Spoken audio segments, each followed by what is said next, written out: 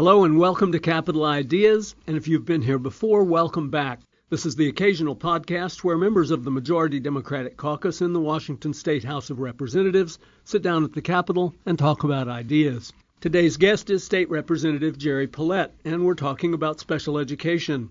You'll hear the specifics in just a minute, and I promise you Gerry has a lot of ideas on this subject, and he's passionate about every one of them. First, an introduction. Gerry represents the 46th Legislative District, which runs from the Montlake Cut north to near the county line and includes a good deal of North Seattle, as well as Kenmore, Lake City, and Lake Forest Park. He's a public interest lawyer, teaches at the University of Washington, and has more awards and honors than you can shake a stick at. He's vice chair of the House Higher Education Committee and sits on the Appropriations and Finance Committees as well. We talked a few days ago, and here's how it went. Welcome, Gerry. I really appreciate you spending a little bit of time today with Capital Ideas.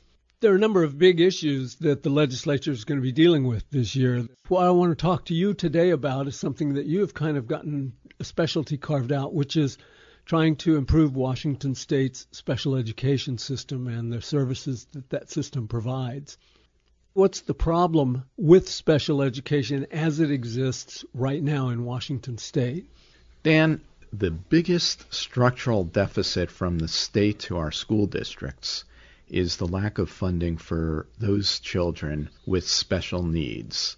And probably about a fifth of our students in the state have some special needs, many of which are not even assessed. So it's vital that we provide children with the assessment of what is causing a problem with their learning and make sure they get the services. Only about 55% of our students who are already diagnosed and given services even graduate from high school. Other states are well above that, and many of those students who don't make it through high school are underrepresented minorities, immigrants, language barriers, and that gets reflected back in the fact that their parents and guardians are the ones who are least likely to be able to advocate for themselves. And that's why it's important for the districts to have the money from the state to go and get the assessments done and provide services. For several years, we've been hearing about the McCleary case, the McCleary decision, and in 2018, the assumption was that because of actions taken by the legislature, this whole problem was solved. We fully funded the elements of basic education that the Supreme Court had under its review. Special education, bilingual education, as two examples, were not part of that. However, I will say this, the House and Senate Democratic leadership have said since the end of last session that funding special ed is a major priority, that we get it. We haven't fully funded this aspect of education. Well, now we're here at 2019. What mechanism do you believe will be used to keep this promise? Superintendent of Public Instruction, Chris Reichdahl, has proposed an increase in the formula for funding special education. Representative Tana Sen and I introduced legislation last year which would fully fund that deficit, and we have a work group including Senator Wellman, who is chair of education in the Senate, and several other of our colleagues in the House who are united in making sure that we're going to change the structural formula so that we're fully funding special education. There's another serious problem that needs addressing, which is that our state, years and years ago, put a cap on how many students in a district will receive state funding for special education. It means that a district like Shoreline, that has a fabulous reputation for helping students, will not receive a penny for a student who is beyond 13.5% of the student population. They get $0 for the student who represents the 13.6%. We increased the cap a tiny bit 2 years ago. We've got to remove the cap. There's no reason to say that if a district, and particularly we know that the social causes of disabilities include poverty. It includes drug use from parents. It includes being born with alcohol or drug dependency. It includes exposure to lead. It includes exposure to air pollution. All of those things are, of course, much denser in poor neighborhoods, and having a cap on the percentage of children served is very discriminatory and unfair. One of the unique aspects of being a state legislator as opposed to maybe being a member of Congress is that you're pretty close to your constituents, and I assume that people come and talk to you about their situations. Dan, I came to the legislature with years of having to be an advocate for my child, and therefore you form a network with other parents who are advocates. And it turns out that the special education teacher community is also right there with us. And so they come to me, the teachers, the administrators in special ed, state education ombud, and many parents with real life stories of being denied services.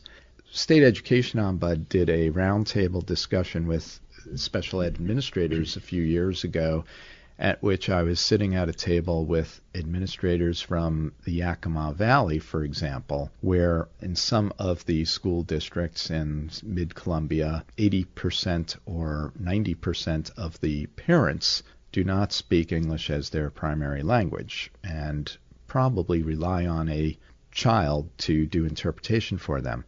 And yet, when they did qualify for what we call an individual education plan, that's how your child will get services, what they're entitled to, what the teacher will do special for them, the administrators acknowledged that they didn't provide them in Spanish and relied on often a child with a disability to sit there and interpret for their parents. That's just astonishing, but that's just one small aspect of this problem. King 5 TV did a fabulous investigative series in 2018 about the lack of funding and the human toll for special education in our state, including a student in a rural King County district who the district simply said after they moved into the district, the parents moved there, and the district said, "Go away, go somewhere else. We can't provide services, you'll bankrupt us," even though it's a federal and state right to be educated in your school and to be integrated as much as possible into the general school population. I hear all the time from my work with the autistic community about how they have paraeducators who have never received a day of instruction in what autism is, and special education teachers who also don't know that there are different types of autism. Unfortunately, what we see as a result of this lack of training often is the use of isolation and restraint practices, physical restraints on students with autism, despite us having passed a law a couple of years ago saying you can't plan to use physical restraints. You can't plan to put a child in a closet because when they hear loud noises, they disrupt the classroom. You've got to work with them so that they're not going to react when they hear another student call out. This takes a training investment. It works really well, and yet the school districts don't have the funding to do the training, and so we still have students who are literally tied or have teachers sit on them or are put in restraint closets in our school buildings. So this comes down more to training and the availability of funding rather than just there are some school districts that have bad attitudes. I think there probably are a few school districts that we've seen, as with the isolation restraint, despite passage of state law saying you can't do this. But for the most part, the districts recognize that they need training for their paraeducators and for their special ed and general ed classroom teachers. After all, the goal of special ed is to maximize the time a student is able to be part of the general classroom. And therefore, it's also the general education teacher who needs to know how to use what we call positive behavioral interventions with students with a disability, such as autism, where they may respond by withdrawing or calling out themselves if there is a sudden significant disruption in the classroom. But with training, a student overcomes that, and we have terrific results. And that's what we see in other states, and that's why 85% of their students graduate despite having the same population and problems that we have. There's going to be a new state budget written here in the next several months. Look forward. Tell me what you think will be or can be different a year from now or 2 years from now. I'm hopeful that when we finish the 2019 session, we will be able to sit down with the school districts every legislator represents across the state and say to them, are you fully funded for special education now? And hear an answer back from them saying, yes, we're fully funded, that we've changed the formula, and we've also gotten rid of this discriminatory cap on how many children arbitrarily we say you're allowed to have with special needs.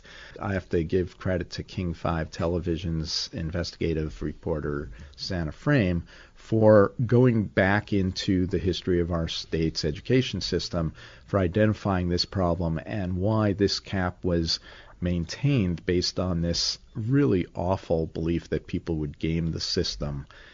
I really do appreciate you spending more time than we had anticipated. I know you've got another appointment here, but before we close, what are your final thoughts on this episode of Capital Ideas?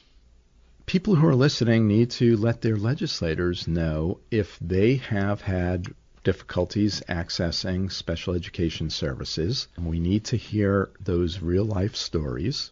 We need to hear from school board members and the school administrators about their experience, what their particular deficits are, and make sure that we're actually changing the formula in a way that meets their needs. I have a very good relationship with my 3 school districts where their chief financial officers are running the numbers as we turn the counter on the formula, making sure that they won't end up still underwater, and we need to do that with districts all over the state. I'm going to be heading out and going to work right now with the team of fellow legislators working on making sure that we change the formula so that special ed is fully funded in the state. Thank you for giving us a few minutes today, and I wish you the best. Thank you for talking about this real problem. Thanks, Dan. Well, that's it for today. If you feel like the last 15 minutes were time well spent, why not subscribe to Capital Ideas on iTunes, on SoundCloud, or wherever you get your podcasts. What we talk about here is your state government. What happens here matters a whole lot, and the more you know about how it works, the better it can work for you. I'm Dan Frizzell for the Washington State House Democrats, and I thank you for listening.